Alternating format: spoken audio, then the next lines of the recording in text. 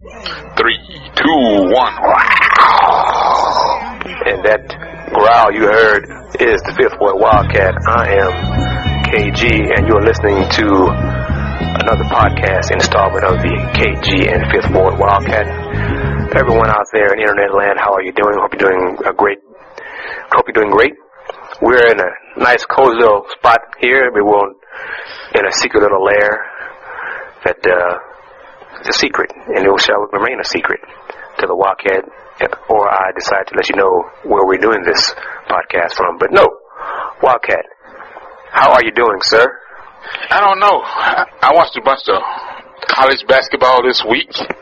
Crap. And I'm not happy. I'm truly not happy. I went on the road and watched the game. Came back to Houston and watched 2.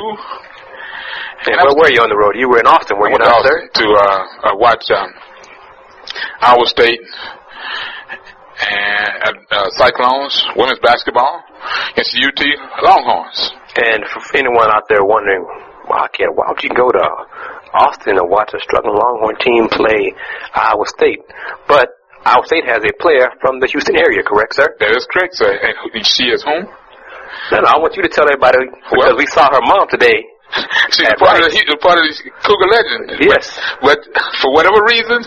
Well, it's like that's a whole other story. But, she didn't land in Cougar land. Her daughter is... That's so sad, but that's another story. Yeah, recruiting is a subject that for another day, but not too far along, though, because we will make that comment, especially when we get to our favorite weekly spot, yearly run, the Women's Final Four in New Orleans. Yes, sir. That's in April. That's coming up quickly. Yes, it is. But getting back to the present, her name is Fallon Ellis. She is a sophomore. Am I correct? I think so. Yeah, that should be right. Iowa State Cyclones playing for Coach Bill Friendly. Great coach. Great guy. Basic and patient. Bigs, well coached. Wings are taught to defend, shoot to 3. As Coach Friendly says, that's what we do. We get in our half-court offense. We set up. We become patient. Get our open shot, shoot out 3, and we head back down court. But enough about the non-Houston area teams for the moment. So we back in Conference USA? Talk about some Are we back in Conference USA? As a Houston Cougar alum. I'm asking, are we back in Conference USA? Conference USA and Conference USA 2.0 as well, which is maybe the Big East, but still Conference USA 2.0. So what you have the TV rumor deal that ESPN reported Saturday evening, which was... The amount of money NBC is offering to whatever is left of the Big East is really minuscule. That I know my fellow alums hoped the Cougars would receive a few months ago when U of A decided to make the move to the Big East. The reported amount, the TV deal is $23 to $25 million, I believe, based on if it's 11 or 12 teams in the Big East Conference USA 2.0, which comes out to about $2 million per team. Last year when we started doing podcasts, the amount was reportedly hoped to be $10 million per team. Correct. So a lot has happened since then. But we'll talk about the TV deal and the amount in a few moments. Now, Saturday afternoon. There you go. We'll start there. I was at Hall-Finance Pavilion for a matchup. Oh my goodness. Between the Houston Cougars and the Tulane Green Wave. Cougars started out red hot, made 9 of their first 10 baskets, but the problem was they turned the ball over 8 times, only led by 5 points. They kept going, led by 14 at halftime. Things look good. They're leading by 19 second half. Mind you, they came from behind against SMU last Saturday, down by 19 points to win the game in overtime. After that game, Coach Dickey said, we grew up today. We grew up. This could be a sign of things turn around in a positive direction. So Saturday afternoon, the Cougars are leading Tulane by 14 points with 8 minutes left in the second half.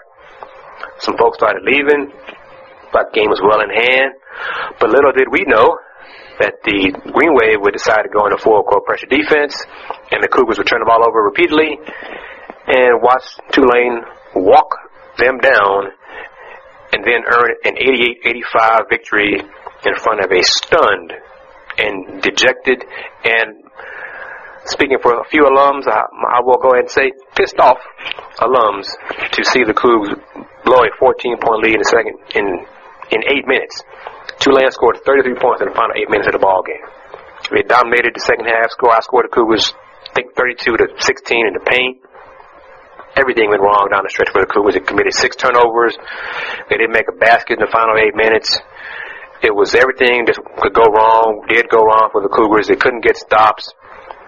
Post-game videos you can see on my YouTube channel at Houston Roundball. You can listen to Coach Dickey, very matter-of-fact, say the team is not tough enough. Physically, mentally, the defense is lacking.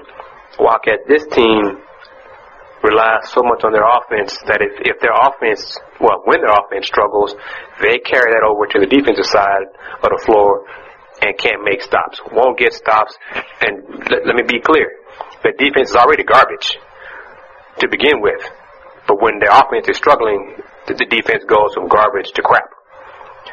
And it's not a winning combination. The Cougs are now 3-6 in Conference USA, 14-8 overall, and you and I both know the majority of those 14 wins were over a average at best, that's true, weak at worst, non-conference schedule. So there are some more rumblings about Coach Dickey being gone at the end of the season. Heck, I was on one message board. Folks wanted Coach Dickey to turn in his paperwork after Saturday's loss. That's how upset they were about that. And Mack Rhoades, AD, he hired Coach Dickey. There's some folks blaming Mack for that hire. There's another issue. We'll see if Mack is around much longer. Keep in mind now, Friday was a great day in University of Houston history. They had a groundbreaking ceremony for new football stadium. It was a proud day, but everything that went from euphoria to crap in 24 hours with the fellas' basketball team just gave a game away. I really don't know what to say. I'm not surprised, though. I'm not surprised. And to go back to our last podcast, we hinted at something that did take place. The Rice Owls picked up their one Conference USA victory thus far this season. Over whom? Over the UVH Cougars. Over the Houston Cougars, 79-69. And with the same problem issue that we saw today, which we will get to later, that happened that night. Point guard play. Correct. Rice has 3 point guards, 2 good point guards. Cougars have 3. If you add them all up, it may be half of a good point guard. It may be 4. Because everybody's touching the ball these days. So I'm trying to solve things. And since I touched on it, and thank you again that you listened to the KD and Pittsburgh Wildcat podcast, I touched on a great moment in UH history on Friday, followed by a disappointing loss on Saturday. Sunday, as we're doing this podcast, a couple hours ago, we saw a comeback victory for the women by UH women to stop a losing streak. They came from 14 down in the last 14 minutes to beat Rice to get some redemption for UH basketball versus Rice. Led by Portia Landry, the Cougars won today, Sunday afternoon, 53-51. Didn't shoot very well, but they did just enough to win. Both teams, I think, shot around 30% for the ball game. Landry scored 15 points in the second half. She dished 3 assists. She was responsible for 21 of the Cougs' 29 points in the second half. The Cougs needed the victory. They're now 4-5 in Conference USA. The Owls fall to 2-7 in Conference USA. After the game, Rice head coach Greg Williams fell on his sword. He really did fall on his sword. He took the blame for the loss, took the blame for the team's poor performance down the stretch. You and I have seen this numerous times this season. You've seen the Owls blow leads. Right. And what it reminded me of, and I said in an earlier tweet today, right about the same time, the UTEP game. Had the lead, couldn't hold on. Point guard play became an issue going down late, and missed defensive assignment at an inopportune time killed him. It killed him in that game when a missed assignment, didn't get a rebound, didn't step out, didn't block out. UTEP got the ball back, knocked down the jumper. Now Rice has got to inbound, come the length of the court, and attempt to get a shot with the clock running off. Same situation today, same result. Conference play, 2 games at home, that's what happened. Now, in the process, hopefully, at some point, it has to get across, as Coach Williams mentioned today, a lot of it falls on him, but you and I have been watching this for a while. At some point, players got to take responsibility for their actions out on the floor. Which leads me to a question I have for you. And one of our colleagues, I won't mention his name because I don't want to put words out into his mouth publicly without him saying it. One of our colleagues has brought this up. Whose fault is it? We're talking college level now. If a team is not playing well, is it the coach's fault? Is the head coach's fault, coaching staff, or is the players for not executing what is designed in the huddle? Two answers. When it's a dictatorship, it's a dictatorship. That means it's all on the coach. As usually happens in high school. In college, it's still a dictatorship, but you're looking beyond. Some upperclassmen are looking beyond and having aspirations of playing on the next level and looking to get a paycheck out of this somewhere down the road. But late in the game, you always hear about muscle memory. Well, basketball memory should step up. If you've been playing this game long enough, you should recognize the pattern. And at some point, you got to take hold. You remember early in the season, in the game against Texas Southern, post-game, three players that were in the post-game interview all said the same thing. We've already lost preview. We cannot lose to Texas Southern. We just can't. They came into a timeout, and Coach Dickey mentioned it also, that the players basically took hold of that game toward the end. At Rice, the women have not yet. On the men's side, and the reason I mention that is because of what they are struggling also, but their situation is totally different. They don't have bigs. And at one point yesterday in that game, they had 5 guards out on the floor trying to get back in. SMU would just recognize that they were bigger, stronger. They had an inside presence. They used it. Today, you've got a player in Portia Landry. You got a player in Jessica Custer. One player put the team on the back, win.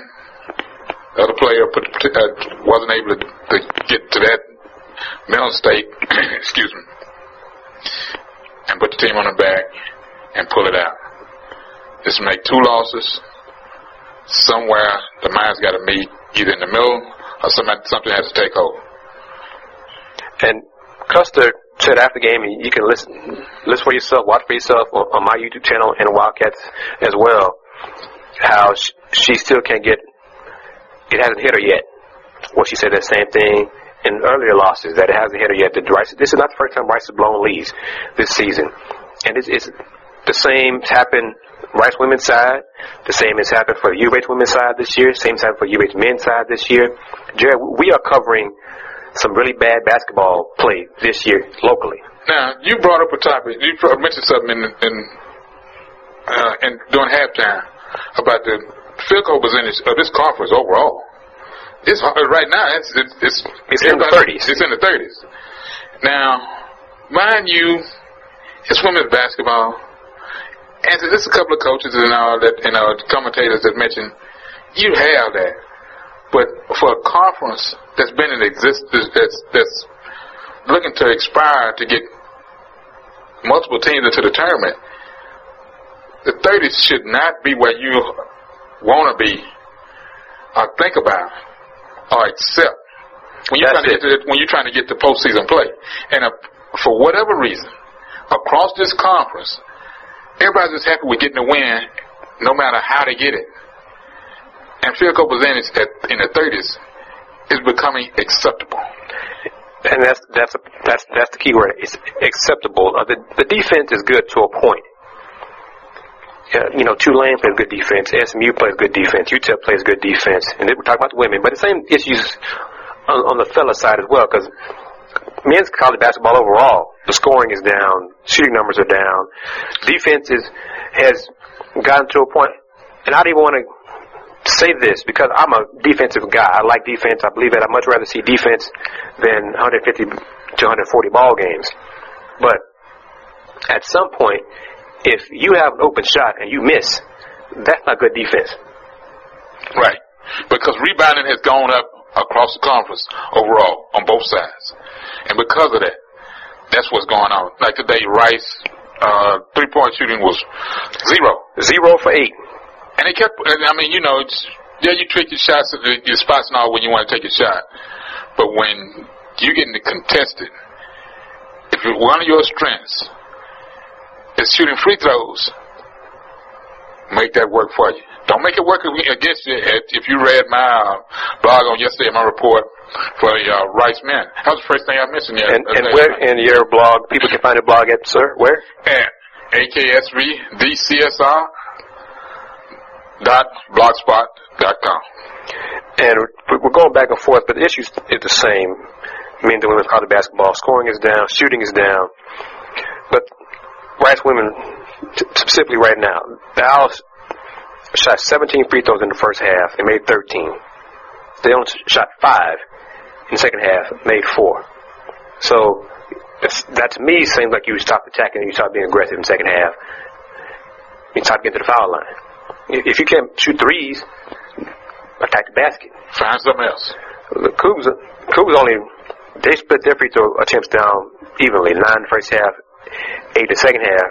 But Portia Landry went into attack mode, and she was 6 for 9 herself from the floor. And Jessica Custer said it after the game. Greg Williams said it after the game. They did not have an answer for Portia Landry. They haven't had an answer for Portia Landry her entire time at U of H. This is Landry's senior year. She has dominated Rice since her freshman year. Owls have had no answer for her, period. They tried bigger people on her today. It didn't matter. She went to attack mode. She didn't play a lot in the first half because of foul trouble. But the second half, she went to attack mode. She changed her mindset. She, as Coach Buchanan said after the game, she will not allow the Cougs to lose today. And she came through in the clutch.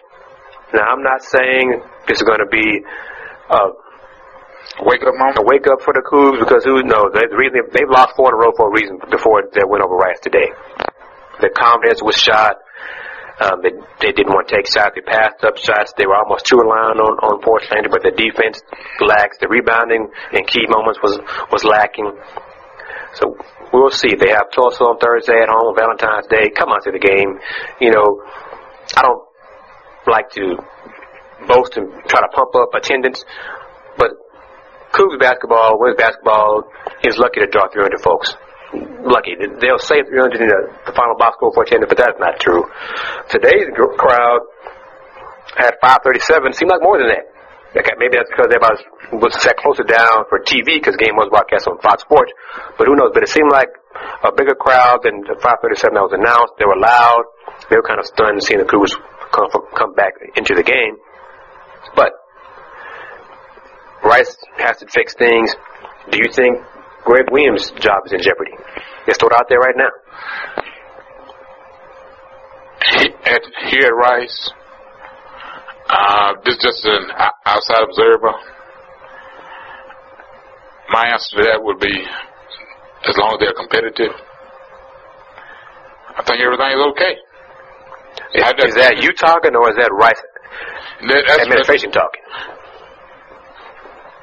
Because you and I covered Rice when Chrissy McKinney was here her last few years, and they kicked butt. They went to the tournament. They went to postseason play. They got things done in conference play. And that is a mindset from up top. Now, the difference is different administration, different atmosphere, but the same up front. That hadn't changed. Meaning, administration, board of regents, folks that are in charge of the academics and all around here, that will never change. That will never be compromised. So my answer to your question would pretty much be, if they're competitive, it doesn't embarrass the school, and things are okay, they're graduating, everything's fine. He may be it may be a question But right now, I would have to say no. Because I don't know what his contract status is. Just like, he should have 2 years left on his deal, I believe. I think well. Yeah. That's just the way I see it. Because at Rice here, they don't look at it as athletics is pretty much something that you do to keep occupied when you're not going to class. Yeah, that's true. And I mean, here at Rice, that's right. That is mentality. That is correct. Mentality. Real quick, I want to go through some scores of other Houston area basketball teams. HBU Huskies women were defeated Saturday by New Orleans 65-58, while HBU men won in overtime, came from behind to a win in overtime, defeated New Orleans 75-68. HBU men won 5 in a row. Kudos to Coach Koshland and fellas over there. They're 9-14 overall. Women are 4-18, but that's an improvement over last year's dismal record. I think they only won one time, and that was against the non-Division I opponent. Prairie View A&M women finally scored some points. They defeated Grambling State 83-49, improved to 65 in the SWAC, 9-12 overall. The men also beat Grambling State. They won by 10, 63-53, so PV picked up road win yesterday, Saturday afternoon. PV men needed that. No doubt. They needed that win big time after getting just plastered Saturday evening, February 2nd by Texas Southern, 84-48. Game wasn't even that close. Yeah, I mean, it was just a butt-whipping. You were there? Omar Strong went off 35 points. Omar, I mean, he made 9 threes, I believe. One of those threes, Jerry, I promise you, was from Sunnyside. I mean, it was. That's a long wave of there. Long wave. I mean, he was on fire. February 2nd. PV had no answer for Omar Strong in that guard. Mike Davis, as we get into it, TSU head coach Mike Davis has the fellas 9-2 in the SWAC. Now it's Saturday, February 9th, victory over Jackson State, road win, won by 7, 61-54. Omar Strong scored 19 points in that game. Female basketball, Coach Cooper Dyke, Cynthia Cooper Dyke, Lady Tigers have won 10 in a row. They're 10-1 in the SWAC, 13-9 overall. With a 67-58 win. That should be, I want to say March. We can get that real quick. But they're 13-9 overall. We know they still need to win the SWAC championship to go to the NCAA tournament. Right. But dare I say, Wildcat, that TSU Lady Tigers are the best women's basketball team in the city of Houston. Would you agree with that? Well, I've been, that's road trip. I said the city of Houston. Okay. City of Houston. Okay, yeah. I'm not counting A&M and, around here. And I will include Beaumont in that also, because Lamar women's basketball right now is not what it's been over the years. That is true also.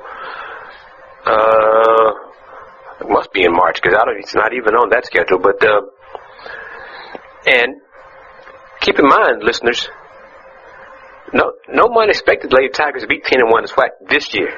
Oh no, that group that's coming in this next year. The recruiting class that Coop and her staff are bringing in is supposed to really roll things. We talking about winning ablaze. We talking about winning non-conference games that will set them up to qualify for postseason play just on the non-conference schedule. TSU plays Southern at H&PE on Thursday, February 28th. 5:30 tip-off, and that will be for first place, because Southern is also only has one loss in the SWAC. So now that should be a very. Again, I'll have to. It'll be entertaining from work to get there, but I'll get there in time for that, because I want to see that game. Right, that should be an excellent matchup. And the SWAC tournament will be in Garland a few days after the Big 12 championship, and you and I will be at Big 12. You're going to go to the SWAC as well. One day, and then listeners, this is basketball time. We're getting to tournament time. This is Wildcat and I. This is what it's our bread and butter here. So that's right. This is what we'll be doing. So, and matter of fact, the Wildcat schedule is Big 12, 9, 10, and 11th. First day of the SWAC, and then the 13th, 14th, I'm headed out to Vegas for Mountain West and WAC. And then I'm from there, 15 and 16, to Tulsa for Conference USA. And then it'll be setting up for NCAA postseason. And if things work out like we hope, TSU could be the representative for the SWAC in women's basketball. And if that occurs, based on what you and I know, based on our appearances, 3 appearances at the mock selection, win the SWAC. Most likely the SWAC will be the 64th seed in the tournament, which means TSU will be a 16th seed again, playing a number 1 seed. Number 1 seed will be Baylor, barring so there's collapse, which I don't see happening. Right. Which means TSU will be in Waco because Lady Bears are hosting the first 2 rounds. Right. So that would set up a Cynthia Cooper-Dyke, Kim Mulkey sideline matchup, and Brittany Griner going against people she probably knows. So that would be interesting. The game won't be close. Now, I'm going to tell you the other part. 10 minutes, but who knows? I'm going to tell you the other part of that that's interesting. I always remember that after that USC squad, if I'm not mistaken, they were both opposing teams at that time. La Tech and USC, I think, when they either doing AIAW, the first NC2A division championship team. If I'm not mistaken, I think they were on opposing squads. Cynthia was on that squad at USC at that time. Well, yeah, Cynthia played with Cheryl Miller and the McGee twins, so we'd have to go back and do some checking to see if La Tech played USC in one of those championship games. The USC won back-to-back titles when Coop was there, and when Coop came off the bench, which indicates how loaded USC was back then. And folks, don't ever forget that. Don't ever forget that. Came off the bench. And she would tell you that. But shifting gears from college, let's go to talk about the Rockets and James Harden, and he will be player of the week. James Harden had an outstanding, phenomenal week these past few days. Rockets led the Rockets. He scored 35 points, and Rockets 118-103 win on Friday night over the Portland Trail Blazers. Harden was 13 of 16 from the floor. He had 11 assists. That was after he scored 36 points against the Heat on the road in a loss, but it was still an outstanding performance by Harden, which is a night after the Rockets faced it and blasted Mark Jackson, Golden State Warriors here in town Tuesday night with a 140-109 victory when the Rockets made 23 3-pointers to tie the NBA record. And then when Mark Jackson, quote-unquote, went old school and refused to allow the Rockets to attempt another 3-point shot in the final 3 minutes, which could possibly set a new NBA record with their 24th made 3. And after the game, Coach Mark Jackson said, "I'm an old school coach. This is not, we are the new Golden State Warriors. We're going to be much harder, much more physical. This is not last year's Warriors team. We have different mentality, blah, blah, blah, blah, all this stuff." Okay, Mark, whatever. Where was your defense when the Rockets were lighting you up for the first 3 quarters, shooting these threes all up in your players' faces? You played no defense till the last 3 minutes of the game, and the game's already over. If you just said what Coach McHale said after the game, which was, I had no problem with what Mark did. Mark coaches his team how he wants to coach his team, that's fine. Simple as that. You can listen to Coach McHale's post-game on my YouTube channel, Houston Roundball. Kudos to the Rockets. They're 28-24. Sunday night they begin a 3-game road trip before the All-Star break, playing Sacramento. Game they should win. None of the Kings. Word is Kings are moving to Seattle. Seems to be all but done. But the Dodgers, I and T's crossed. They're moving to Seattle. Sacramento Mayor Kevin Johnson is trying one final push, hoping for a miracle home run by the 9th inning to keep the Kings in Sacramento. Doesn't seem like that's going to happen. David Stern the paperwork's already been filed to relocate the team to Seattle, which would be so ironic that Seattle lost the team to Oklahoma City. Now they're getting a team from Sacramento. That's how the way that the NBA works. All-Star Week is coming up. Festivities, Friday, Saturday, and Sunday events. I was approved for that. I'll be at all those events. Covering as much as I can, so check out HoustonRoundballReview.com and see me on Twitter at TheHEHRReview and YouTube. I'll post what I can on all that. Check out Facebook as well, Roundball Review Facebook fan page. Looking forward to seeing the game on Sunday evening, the slam dunk 3-point contest, the skills challenge on Saturday. It's a new format this year. The NBA has announced it's a West versus East kind of format, so hopefully it'll be more competitive. Each side will accumulate points in whichever conference the players score the most points will win, and the winner will go to charity.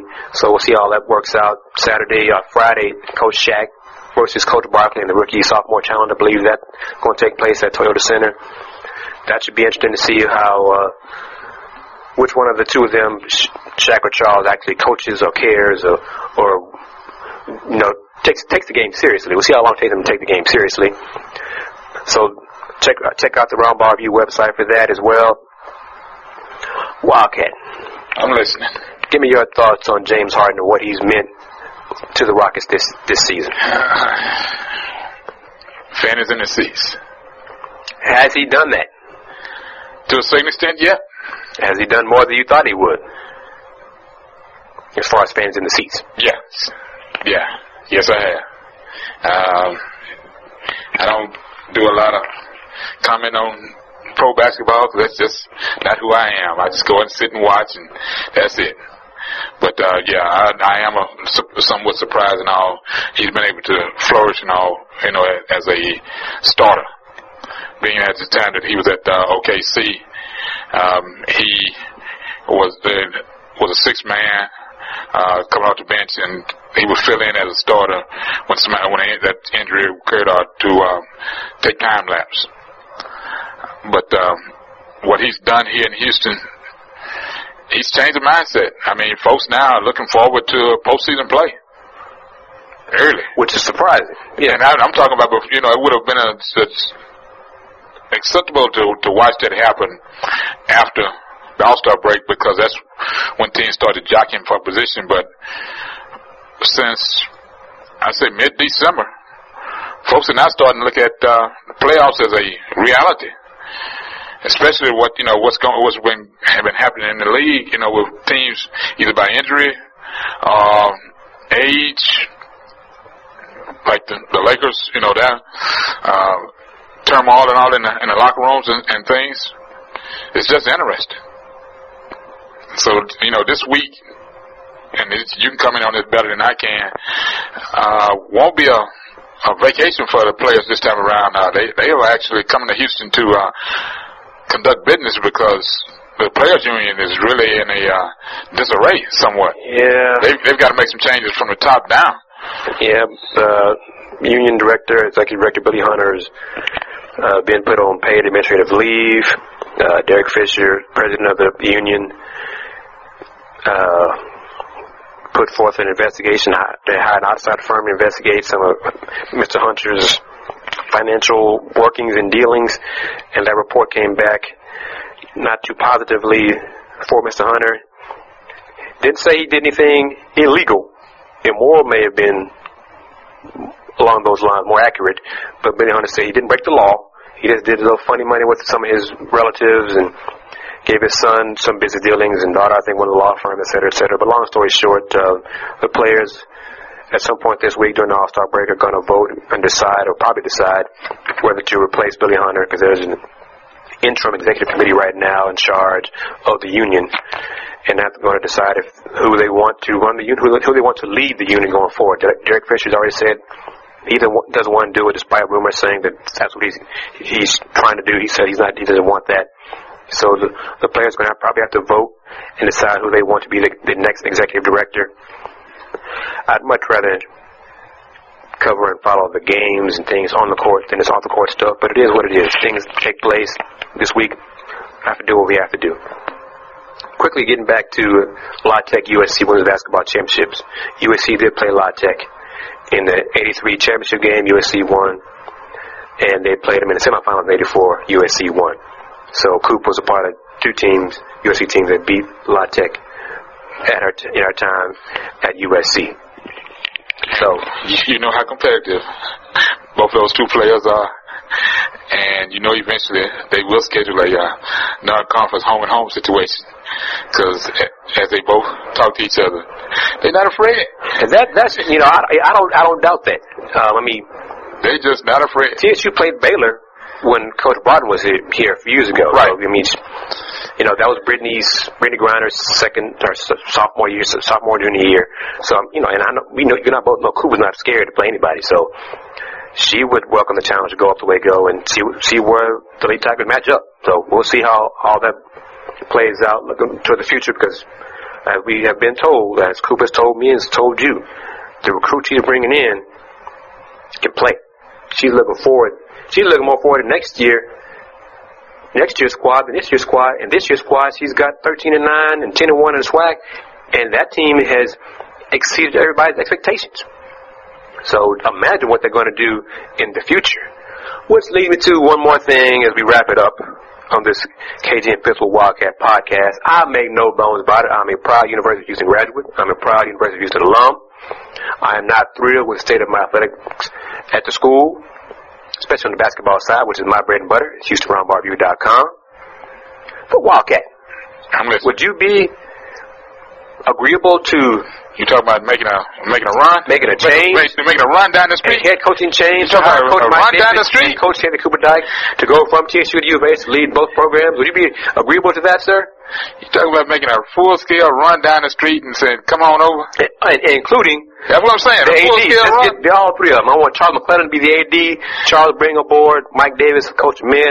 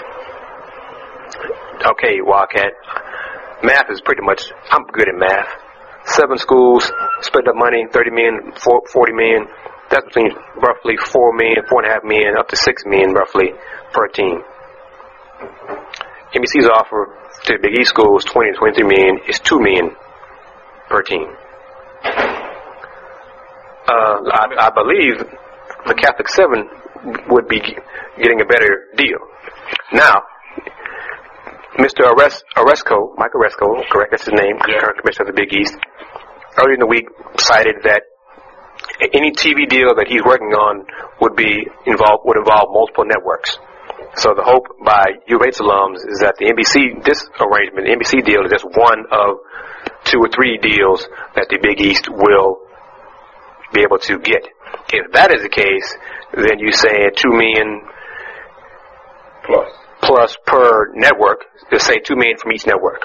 So that's 6 million. Right. If that's the case, I'm much happier with that. Now, when you do that, what happens in the process is now you're splitting up games. Yes. Now you're splitting up games. And basketball, you're really splitting them up because now you're changing day schedules, game day schedules. And you've got to balance it all out where everybody gets a shot, especially with your number one carrier, which will most likely be CBS College. And then everybody else will fall in line as far as regional cable networks. Then you're also talking about allowing each individual school to work whatever radio deal that they can, and nobody is sharing, just to keep them happy.